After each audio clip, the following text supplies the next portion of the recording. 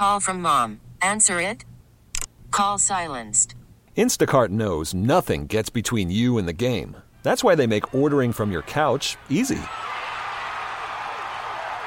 Stock up today and get all your groceries for the week delivered in as fast as 30 minutes without missing a minute of the game. You have 47 new voicemails. Download the app to get free delivery on your first 3 orders while supplies last. Minimum $10 per order. Additional terms apply. This episode is brought to you by Progressive Insurance. Whether you love true crime or comedy, celebrity interviews or news, you call the shots on what's in your podcast queue. And guess what? Now you can call them on your auto insurance too with the Name Your Price tool from Progressive. It works just the way it sounds. You tell Progressive how much you want to pay for car insurance, and they'll show you coverage options that fit your budget. Get your quote today at Progressive.com to join the over 28 million drivers who trust Progressive. Progressive Casualty Insurance Company and Affiliates. Price and coverage match limited by state law. Welcome to the Deceptively Fast podcast. I'm Seth Payne. I'm going to be joined by my teammate from the Houston Texans back in the day, Drew Hodgson. We're going to go through this article in The Athletic by Ben Standig that interviewed 33 anonymous NFL agents, and I love anonymous quotes as long as I can trust that they're valid quotes, and I do believe that these are valid quotes. Some really good insight into how agents feel about the league and a lot of developments in the league. Please subscribe to the podcast if you enjoy it. Give it a 5-star review. That's even better. Here we go.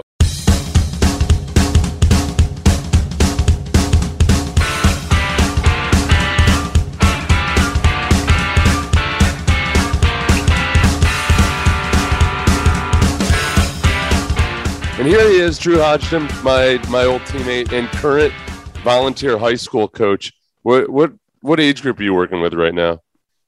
I mean, it's high school, so it's freshman through senior. Yeah. Are you coaching offensive line? I am coaching offensive line. Yeah, I'm like the offensive line pseudo assistant offensive coordinator, I guess, because I actually know. Do you have a hard time like coaching the basics? Yes. Yeah, absolutely. Yeah, like it's hard to actually teach somebody how to get down in a 3-point stance for the first time. Completely. Yeah, it's funny you say that. That sounds like you had the same issue, I guess, if you had done anything like that, but that's totally true. It's like the very, very fundamentals are way in my rear view mirror. Yeah. So, but I always heard these stories about Peyton Manning and Eli Manning going back to their old college coach every year and really just starting back at the bare bones basics. But they're not learning. Maybe they are. Maybe they are relearning how to regrip the football and everything. Maybe that's what kept us back, Drew. Maybe we didn't go back and do the extreme basics. Yeah, I think I had other issues, but yeah, that was It's funny though because you forget all the most basic drills. The stuff where you just were loathing doing it every day, but I guess at some point you kind of have to go back and do it because you really never do any of that once you get into like the college level. Yeah, I mean, there's only so much time allowed out on the field. But anyway, the article that I had seen that piqued my interest this week was in The Athletic, where they did a 2-part series. They interviewed and put up anonymous quotes from 33 different NFL player agents. And I thought there were some really interesting responses that were maybe a little bit different or that were at least from a different perspective from a player or a fan. So let's just jump right in on these. I wanted to get your opinion on this. And they started right off with the big hitter, Jerry Jones. Well, this is in part 2 of the article. Jerry Jones, what's your sense of the Cowboys organization and management under Jerry Jones now that it's been 25 years since they won the Super Bowl? And I thought the agent that answered it with the most all-encompassing quote said, they're on a different plane when it comes to the business of football. They don't win big, but they don't have to. There will be 100,000 people at every game. They will still make money all day long. They just crush it. He's the best and worst owner at the same time.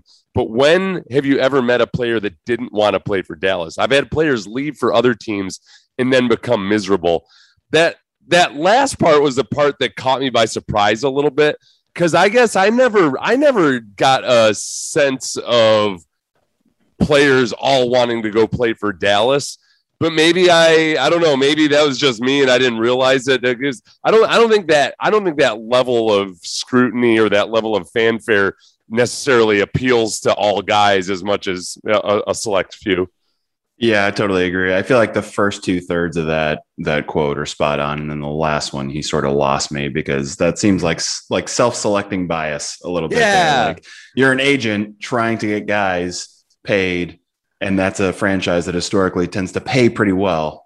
So I'm sure all your guys want to go there, and you're asking them, and the ones that don't want to go there aren't broadcasting that they don't want to play for a team that might end up paying them. That's a really good point. A couple of guys brought up the no state income tax, which is interesting because that never seems to make a difference in the marquee salaries or when guys want to be the highest paid player, what have you. They don't seem to factor in the state income tax. I always appreciated it as a player because I grew up in a state that's got ridiculously high state income tax in New York.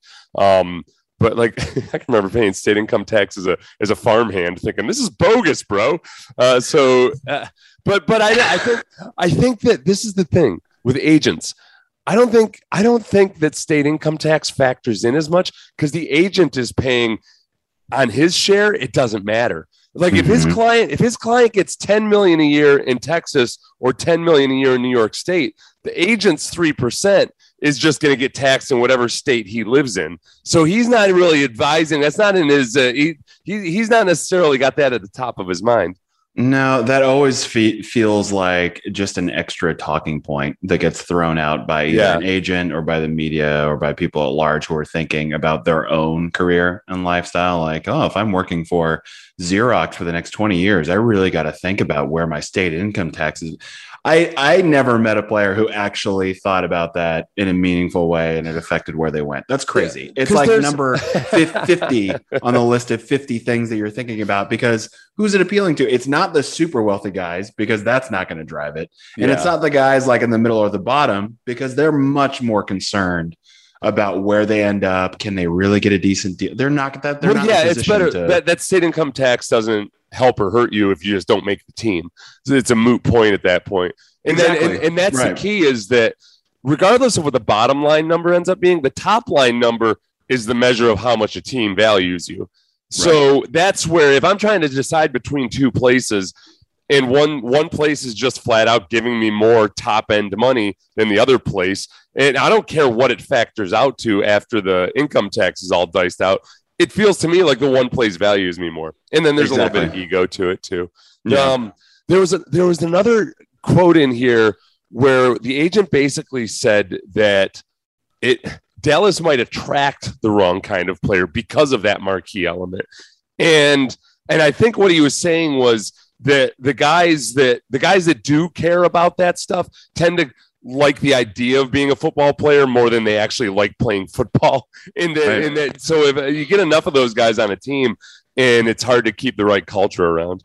Yeah, which tracks. I mean, I think it does over time. I mean, it seems like those are the kinds of guys that get. The Redskins kind of seem that way too. Yeah, I know. Like Zeke Elliott is almost. I mean, he didn't choose to go there, but it was almost the ideal spot and the absolute worst spot for him. You wonder if Zeke Elliott, if he had just gone to a place other than Dallas, if maybe he would have had at least just 50% of the public issues that he's had. Or even not have the ability to withstand whatever kind of scrutiny that they would levy on him because they don't expect to have such character problematic guys. Yeah. I feel like a place like Dallas, maybe he can survive because they are used to that and they can withstand that and they don't mind. I feel like in other markets, sometimes they're not going to be as comfortable with it.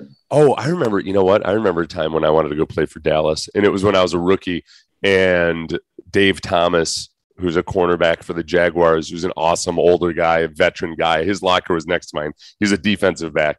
He's just huge defensive back. Like he's like 6'3". But he was telling me about when he was young in Dallas, how it's kind of tough on a younger player because there's so much off-field opportunity. And by that, he meant like when you go out as a Dallas Cowboys player, you are the woman in the nightclub, basically. Like you are hunted by women the way men typically hunt women in the nightlife. And it just he just said basically opportunities abound. And so as a young guy, I was like, well, that doesn't sound bad at all. But all the while knowing that maybe that wasn't the best setting for me anyway. I think that would that can upend a lot of young dudes if you're it's a different environment in Dallas than it is anywhere else. It's like Texas. It's like Texas high school football, except on a pro level. Right. Yeah. And there's an expectation that you're going to carry yourself like you want the attention and that you're willing to show off, some amount of notoriety, which is not the case everywhere else. Okay. The second question. Do you think Jaguars head coach Urban Meyer will succeed, especially with full control over the team? And they gave the agents the option to say yes or no. The vote was pretty much split, with 17 saying yes, 15 saying no. Did they account for the 33rd vote? Apparently they didn't. So I don't know if that was a mail-in ballot or what. But 17 said yes, that he would succeed. Quote, playing with house money, has Trevor Lawrence, the AFC South isn't great, and you added the number one pick. Define what success looks like, but I think he'll show some signs, but it's hard to see how he lasts for the long haul with the modern day players. So I guess even that's kind of a tepid endorsement there of wondering how he lasts for the long haul. I guess that if it does work, they're going to have to show more offensive ingenuity than I've seen so far in the preseason, like all the cool different things they supposedly are going to do with running backs and in his whole offensive look. They've been extremely vanilla so far, and I wonder if that's just him being careful not to show too much or show his hand, especially when there's zero film on Urban Meyer in the NFL. Yeah, or being just in year one and not really sure what he has and not feeling uber confident in what he can really do yet. I mean, it could be any number of things. It's funny because I just think that anybody who had a real definitive take on this is just full of shit. Because there's no way anyone can really know on this one. I don't think. I mean, like as far as the offense or him succeeding. I mean, this guy nailed it with his, how are we defining success? I mean, what does that mean? Does it mean that he doesn't get fired in 3 years? Does it just mean that they go 500 the first couple of years? Right? Do you have a winning record? Do you win a couple AFC South titles or something? Right. Bill O'Brien won 4 AFC South titles. Was he a success? I don't know. Yeah. I would say, you know what? He never felt like a success in Houston, and partly it was because you never made it out of the divisional round of the playoffs. Well, and he never capitalized on the clear talent that he had. Yeah. I mean, that was really what it came down to. And so for him, how much talent do we think the Jaguars have? I think some people would say a lot for the division. Yeah. I mean, they should be able to do something. So it's kind of relative to that. The easy take is sort of where I lean, which is it just kind of feels like his shtick might not work. Yeah. And there's reports of that already. Pete Prisco had said that a few of the veteran players didn't like it. There's a whole lot of symmetry with what happened with Tom Coughlin. Except Coughlin had experience in the NFL. He'd been with the Giants for their Super Bowl with Parcells and everything. But that first year and a half, it was almost mutiny in Jacksonville under Coughlin. And he had to learn to gradually loosen up and lighten up a little bit. That's the part, the control freak part is the thing that's impossible to figure. Because Urban Meyer knows that he's going to have to change a little bit and deal with guys differently. But how much of it is just ingrained in him? And that he won't be able to. Because if you look at two coaches that came purely from college and either failed or succeeded wildly in the NFL. Nick Saban, who had also had, and Nick Saban had some NFL experience as an assistant coach, but he's a college coach, gets his first job as a head coach in the NFL, and he just flamed out. And he had all kinds of excuses, but he quit. He quit. He walked away. It's worked out well for him, but he quit. Where Jimmy Johnson is the opposite. Jimmy Johnson had as much success as anybody's ever had as an NFL coach, basically. But I think the biggest difference was that Jimmy Johnson, even though Jimmy Johnson was super tough and drove his guys hard, he was not a control freak. He demanded that guys practice and play their asses off, but he didn't. I mean, to notorious degrees, he didn't really care what else they did in the locker room, off the field, or whatever. And that's why I don't know if I can see Urban Meyer bending enough to how he has to be. Well, because Jimmy Johnson sort of ran that same style at the college level. I mean, it's sort of what it looked like. I mean, he didn't look like he was doing it at any different than college level. University of Miami. Yeah, it seemed like his mantra was talent reigns supreme. So that's how they do it. But he did also have a way a manner about him, his methodology with players and the way he treated players. I think a lot of people probably thought, well, that's not going to work in the NFL. You can't be that tough on NFL guys. And that was a slightly different era. That was still where there were a lot of coaches that were old school and had brutally physical practices all the time. So I don't think it was as much of a change for a lot of those guys. But he was, I mean, he's an interesting guy. He was just a master motivator.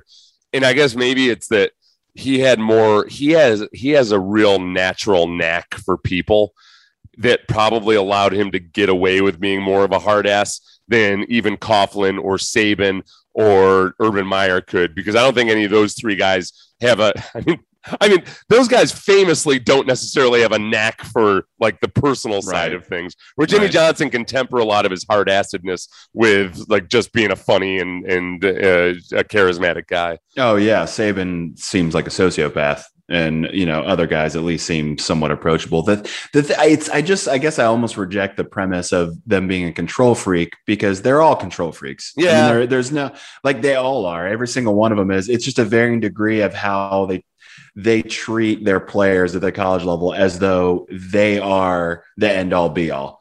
And at the NFL level, a lot of players just are not subscribing to the notion that they can't talk to a coach like he's just a guy. And that's just not really a thing that you see a lot at the college level with those guys.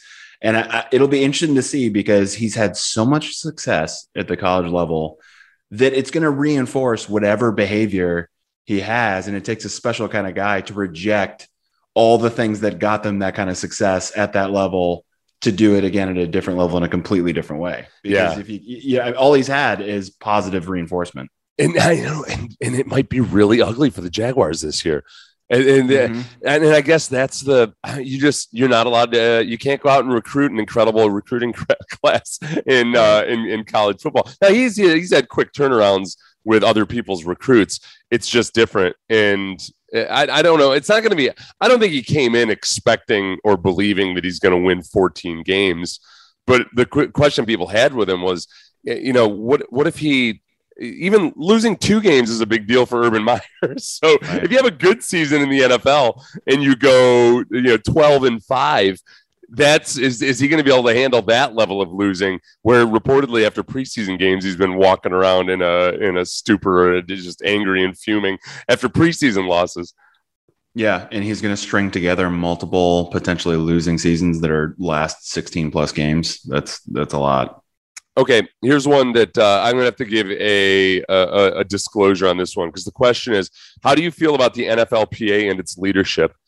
Listeners to this podcast know that I've had Eric Winston, the former players president of the NFLPA, on. Drew, you're good friends with Eric Winston. The new president, J.C. Tretter, is a Cornell football alum. So we got all kinds of conflicts of interest. So I say that as I read maybe the quote that probably summed it all up. The worst player agent, what are they saying? Oh, Players Association. The worst Players Association in all of sports. They do not look out for the players. The people at the top are not competent in their jobs. No comparison to some of the other leagues. Different stratosphere. Unquote. Now, the people at the top could be DeMaurice Smith and some of the other, I guess, civilians will call them, not necessarily the players, or it could also include the executive council and the Players Association presidents themselves. I'll say I think just from talking to various union reps and Eric and other people through the years, I think that the NFLPA is a different beast for a lot of reasons. And maybe the simplest one is that it's just massive. There's just so many more players in the NFLPA, and it's a sport that has a very, very high injury rate. And those are the two variables that kind of make it different than everything else. Yeah. And the number of games. Yeah. I mean, each franchise really only has 8 to 10 home games max a year to lean on as what's generating the revenue. I mean, those are all true. And it can also be true that, we have a great relationship with guys involved and everything else, but that it's a problem that persisted long before they got there.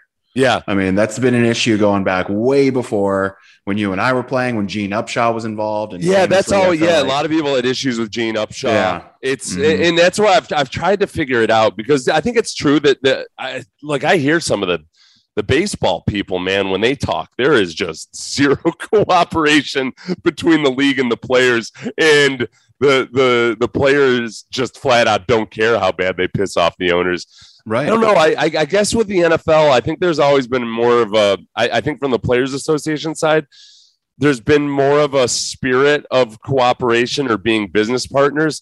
The problem with that is that you're dealing with 32 billionaires, all of whom, or many of whom, are just flat out sharks. The reason, the way you get to be and stay a billionaire, even if you're not the person that became the billionaire because you're second or third generation, you've learned how to stay a billionaire. And that comes from watching out for numero uno, it's sometimes to an extreme degree.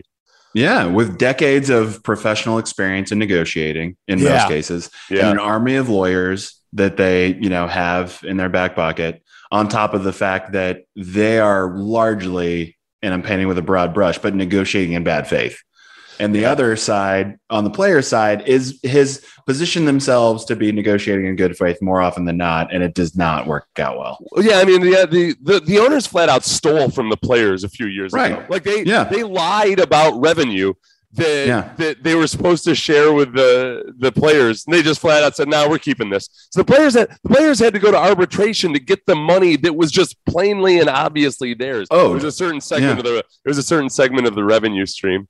Yeah, and imagine if that happens in one of the other leagues. What's the response by the players? Are you kidding me? That it would not fly with the others. So in this last CBA, the owners did a really smart and savvy thing, which was they threw out a whole bunch of benefits for the lower class players, the minimum players, like a whole lot of stuff that was very enticing for really the bottom, let's say the 55% base of the electorate.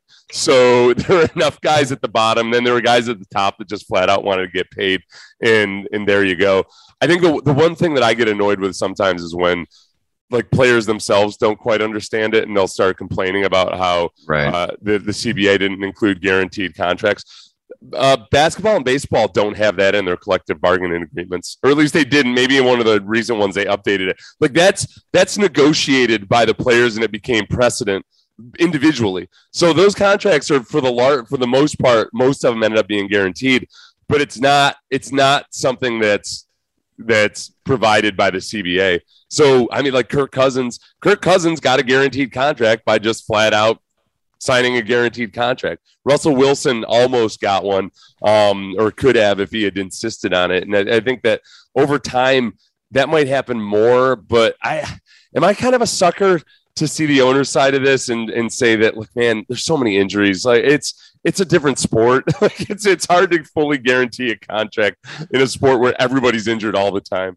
I guess it goes back. I mean, that's obviously a valid point. I also think that it's all relative to, I mean, what are we debating? Are we debating that, is the PA like a complete sham top to bottom? Or are we debating that is it reasonable to expect that there's pushback on guaranteed contracts from the team perspective? I mean, my position is that the players are getting fleeced. They're not using the leverage they have.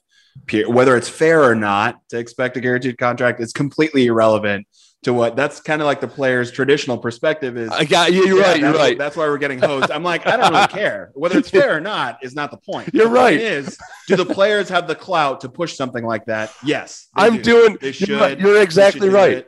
I'm doing the exact thing that I was just describing, which was, but I think that's why, Sean. I think that's why we're suckers. I think it's because of the nature of the sport and the guys that succeed in football. There is a part of you, I think more so in football players, that where you're a team player and you're a little bit perhaps of a conformist. You respond to discipline, like all those things, and that makes us absolute suckers.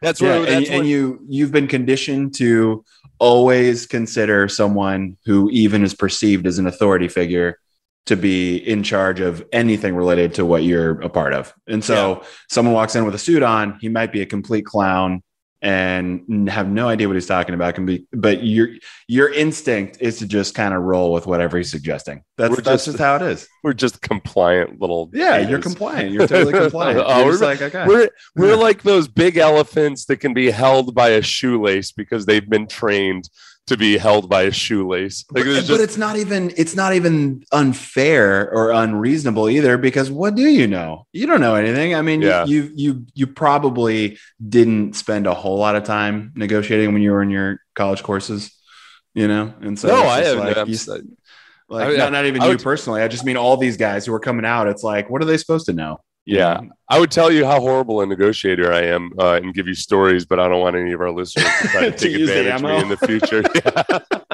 Right. Exactly. Almost in every negotiation, I get to a point where I'm like, oh, God, I'm so hungry. Come on, can we just get to lunch? I'm like, this is going a lot longer than I thought it would. Right. So speaking of which, how do you see the name, image, and likeness, the NIL permissions, factoring into your recruiting of draft process? Just in case anybody listening doesn't know what NIL is, this is the NCAA has now had to allow players by decree of the Supreme Court to profit off of their name, image, and likeness. Our institutions aren't allowed to pay NCAA players, but sponsors can. They can sell. They can get paid to tweet. They can do all these things. There's some rules and restrictions, but not nearly as many as people thought there would be. It's really the wild, wild west right now. This was the part, Drew, that caught me by surprise.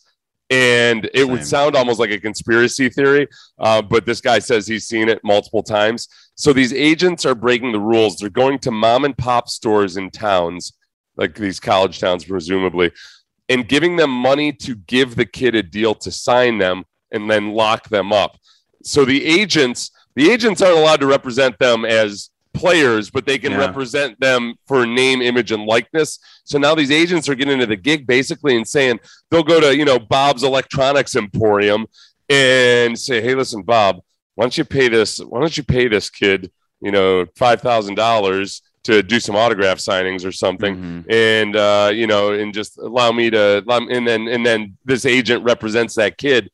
And the kid, I'm guessing, doesn't even have a clue about it. He thinks he's actually just that marketable, and then bam, the agents are hooked up with him. Yeah, this is the most underappreciated, most insane element of what's going on in sports. I think, it's gonna the next 3 to 5 years of this is just gonna be bizarre litigation. It's going to be lots of new laws and regulations, I'm sure, coming to bear because of it. And then you're going to go from, like you said, representing Bob's Electronics in whatever small college town to them during the commercial break, the quarterback for Alabama being on like a Geico commercial. Yeah. Like it's going to happen. It's going to happen. Oh yeah. Yeah. Plus, Drew, that's at the top end. What I worry about for some of these kids, and I'm not wringing my hands over this. It's just fascinating to watch because it's going to be so new to so many people, and there seems to be very little regulation of any of it. But I worry about some of these kids who are going to get a certain amount of money in endorsements, and they'll get a 1099 at the end of the year, but not realize or understand that they got to pay taxes on this stuff. It's different than, it happens with NFL players, but you're already having your taxes withheld and you're making a lot of money. So some guys don't understand or get it with their endorsement money, but there's going to be kids that are going to getting brought up on tax evasion charges. Yeah, completely. And it's going to happen. And that's how utterly pathetic the handling of it by the NCAA has been, where they completely are caught flat-footed. It seems like they didn't somehow see any of this coming, even though they've had 50 years to prep for this moment. Completely weren't ready for it, and now there's no awareness. You think they're training any of these kids for those situations? Not at all. Yeah, it's a little bit. It's honestly, it's like France in World War II, where they realized, oh, you know what? This is strategically, I think we actually just have to stand down here. Exactly. We are not ready. I don't like to bag on France because France fought their asses off in World War I, and it led to a whole lot of issues for them not being prepared for World War II. But so I'm not trying to belittle the French people themselves or anything. But in World War II, they just they realized that resistance is futile. Here you go. And that's we're in what a the bad spot, NCAA it did. turns out. Yeah. But because of that, they just opened the floodgates. They just allowed anything and everything to happen. Exactly. The worst case scenario is what's happening. Yeah. I mean, the worst case scenario. I don't know though. We'll see. I think some guys, well, relative there are very few actual huge names in college football anymore. It's not like it used to be. I think because at least most guys are leaving pretty early after they have their huge good season or as soon as they can. I don't know. I feel like the names are relative to the amount of branding and marketing that can be done on their likeness already. Well, right? and especially in college you're about towns. to see a lot more names. Yeah. But especially in college towns, they are huge names because these are a lot of times small cities. You know, like think of a college station. Austin's an exception. Think about some of the other places where big time college programs are. They're small cities that don't necessarily have the same equivalent as Houston might have James Harden or whomever else, like a big business in Houston. Exactly. Can do that. These smaller cities don't have anybody like that. Now all of a sudden they do. So those guys will be in demand, especially for local stuff. A city of 100,000 or 500,000 can have like a mega superstar all of a sudden by their standards. Yeah, they weren't able to before. I'm thinking about myself. I had I met Brian Bosworth a couple weeks ago. I ended up going to a wrestling first time. Yeah, that was my first time. I figured you would have bumped into him a handful of times. Really? Just like on Radio Row or something. I guess so. I guess so. I don't know, but I was we went to an AEW wrestling event because we have okay. Yeah. We've got a mutual friend, this guy named Wallace Marsh, who's a huge Oklahoma booster, and that's how he knows Bosworth. Okay. So he brought Sean Pendergast and me and Brian Bosworth and then Wallace's son. We all went to this AEW wrestling event. But Bosworth knew Sting. They had done a movie together back in the day. And Sting, the wrestler, not Sting, the musician, Sting, the wrestler was wrestling at this event. And it was really, really cool. But it's funny because Bosworth was the first guy I thought of when it came to what would NIL have been like back in the day. Yeah. You know, he would have been. I mean, think about Bosworth. Right. Think about a guy like Bosworth with social media. If he had that back in the 80s, he would have just been a monster. He was like a cross-cultural phenomenon. There were like just kids all over America had that haircut because they loved the Boz. And like he would have cleaned up. He would have made it, and he would have known how to do it too. Like he had a flair for showmanship.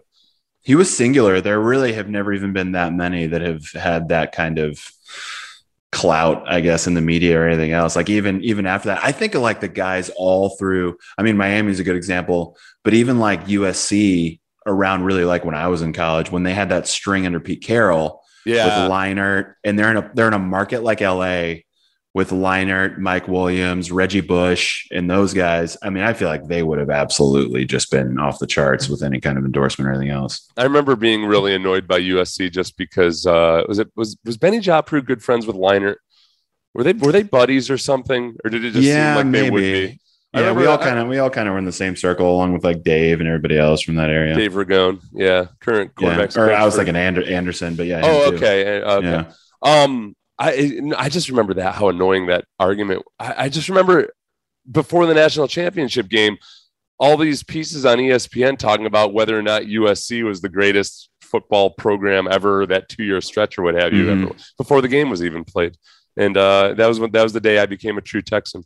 I was PO'd that these Californians, they ain't Yankees, they ain't Southerners. They're just they're just way better than us at football. Yeah. That's right. You're a California high school guy.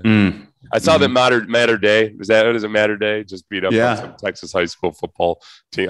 There's nothing more pathetic than interstate football smack talk on Twitter, but I saw a bunch of it. It's embarrassment of riches, I guess. All right, real quick. If you were granted power over all things in and around the NFL, what's the one change you would make? Guaranteed contracts. I feel we've talked enough about guaranteed contracts. That got the most votes, especially you can imagine from agents, especially they're going to be voting for more guaranteed contracts. Eliminate the franchise tag. Is that possible or desirable?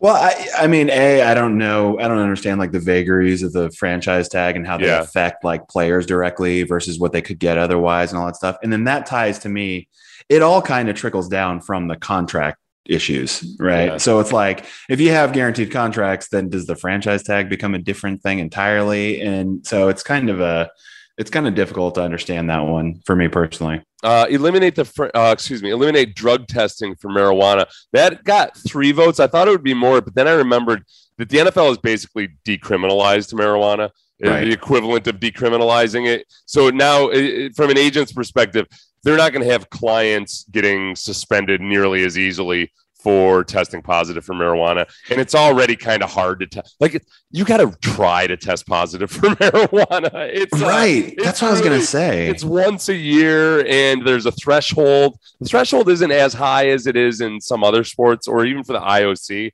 Unless maybe I missed that. They might have raised it in the last collective bargaining agreement, but it's not from what people have told me. And I'm not like winking as I say this or anything. I wasn't a big pot smoker at all. But guys were never, I just never met any guys that were all that concerned about it.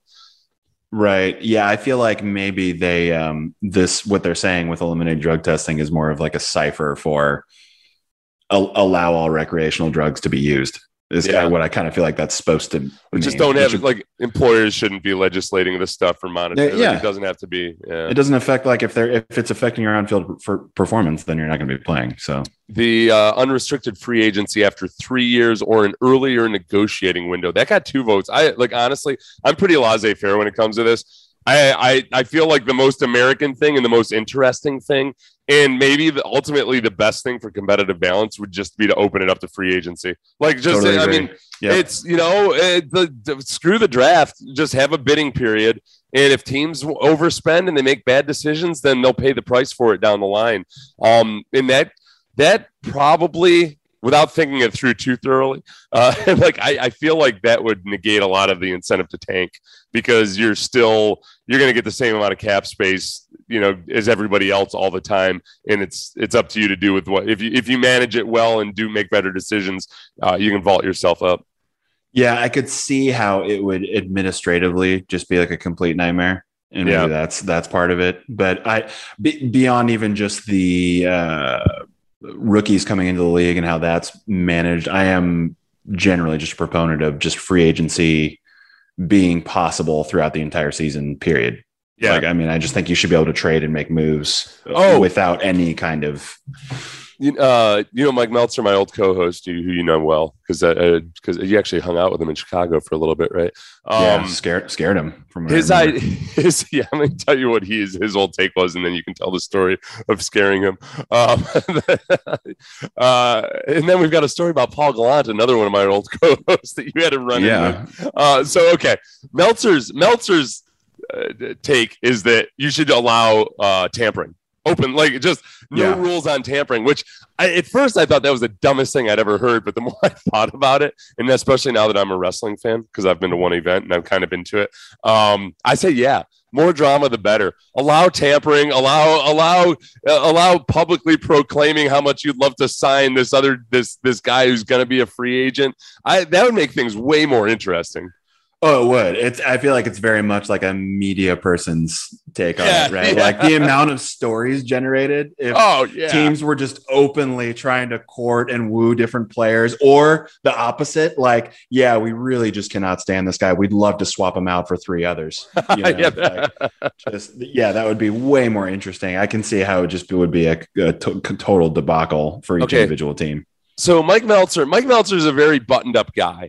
And awesome guy, but my old co-host, he's very buttoned up. That's the way I'd put him. He's kind of rigid, and just like likes things a certain way. Not a big drinker at all. No, like, he's not opposed to drinking. He'll have a drink or 2, but if he has more than 2 drinks, it's pretty exceptional. So that's how I'll set this up. He was up in Chicago and went out one night with you guys when he was up visiting. Yeah, he came. I was out there I had another former teammate from ASU, and he played in the league for, I think like 10 years or something. But Scott Peters, who I think you may have actually played against at some point, but great player, not necessarily known for his Oh gosh, his propriety, just in general, right? I mean, he's a brilliant guy, like super sharp, as all offensive linemen are, obviously. He was there, he was visiting, so we were going out, just kind of catching up. I hadn't seen the guy in a while, and Mike happened to be there too, so we all went out and kind of did the typical Chicago thing. And like you said, I mean, Mike is more of like a cerebral kind of sports analyst type. Yeah, I mean, that's like he approaches all those things like as individual problems and all the angles, which is great.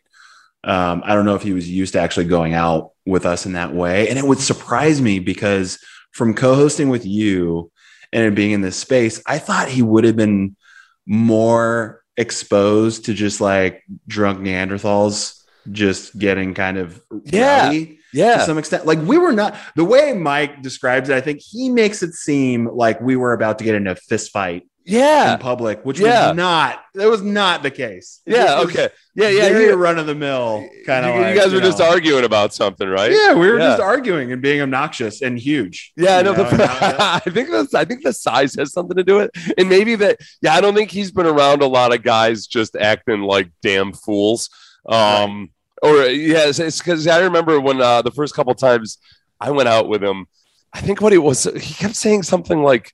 It's like I just know what would happen if you got out of control. Like, how would somebody control you? Yeah, exactly. I've made it this far without being arrested or anything. Like, the wheels that I saw turning in his head were, if this plays out in a certain kind of way, no one can stop this. Oh yeah, that's to stop this. Like, who's going to break up a fight or who's going to stop him? What if I get roped into this somehow? Am I going to be in danger? Like, it was funny. You know what I bet it was? I bet it was him.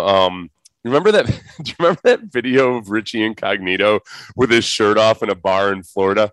Yeah, he was like going around, just freaking out. It looked like he'd just done a ton of coke or something. Was just like shaking his fist and saying, "Mike, motherfucking Pouncey" or something like that. He was out with the Pouncey brothers.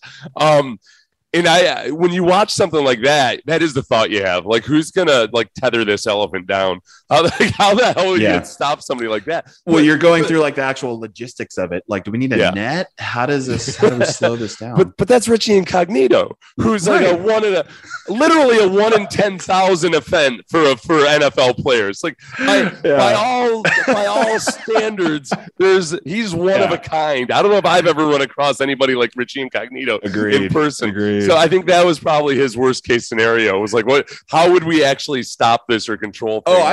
When I heard that he was so flustered after, I was offended. I felt like personally a little like, who am I? You've known me. What did you think was going to happen? I am. Like, who do you think I am? I'm not just like this unhinged monster out there. There's something to that, Drew, because maybe it's a justified thought, because when I was in college, there was this thing called the Sphinx Head Society, which at Cornell is this.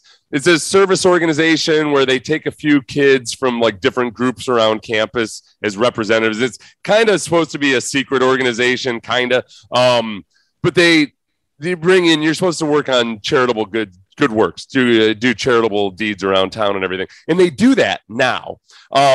Because they had to reform.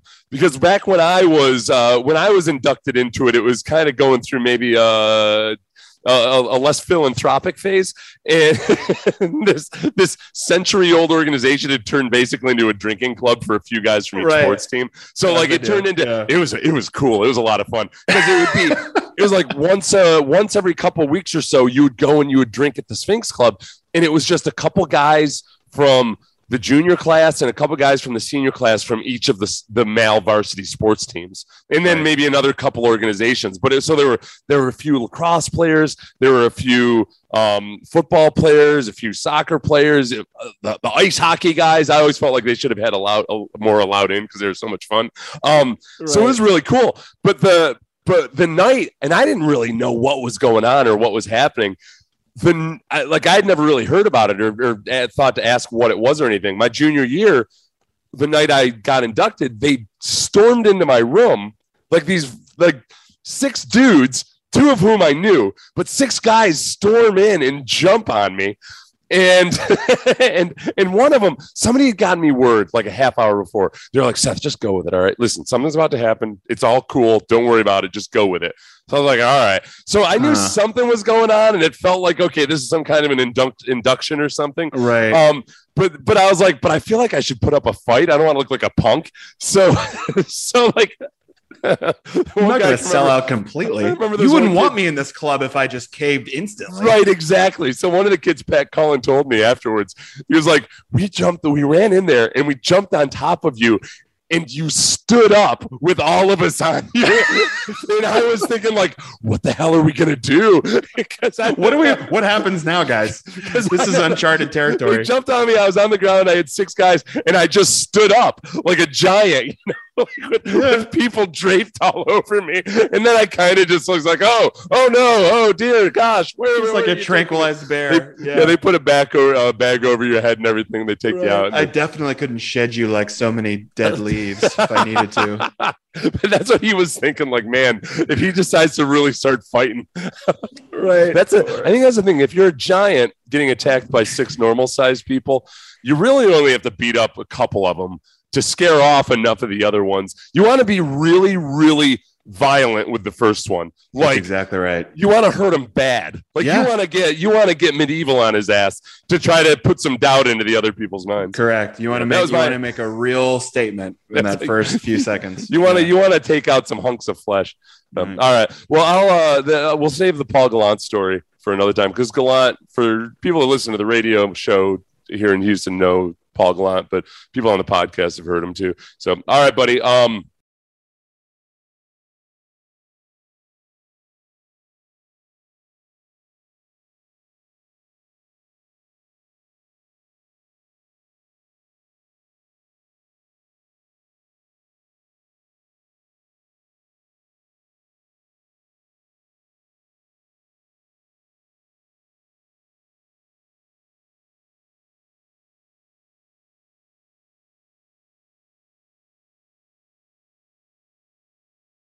But people on the podcast have heard him too. So, all right, buddy. Enjoy your weekend of football, and we'll circle back here in a few days. You can tell the Paul Gallant story.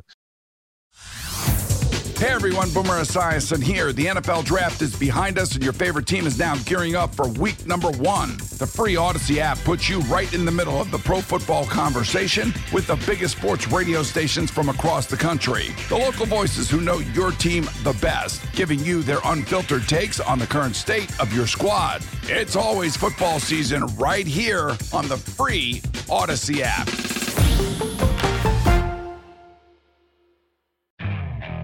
Okay, picture this. It's Friday afternoon when a thought hits you. I can spend another weekend doing the same old whatever, or I can hop into my all-new Hyundai Santa Fe and hit the road. With available H-Track all-wheel drive and 3-row seating, my whole family can head deep into the wild. Conquer the weekend in the all-new Hyundai Santa Fe. Visit HyundaiUSA.com or call 562-314-4603 for more details. Hyundai, there's joy in every journey.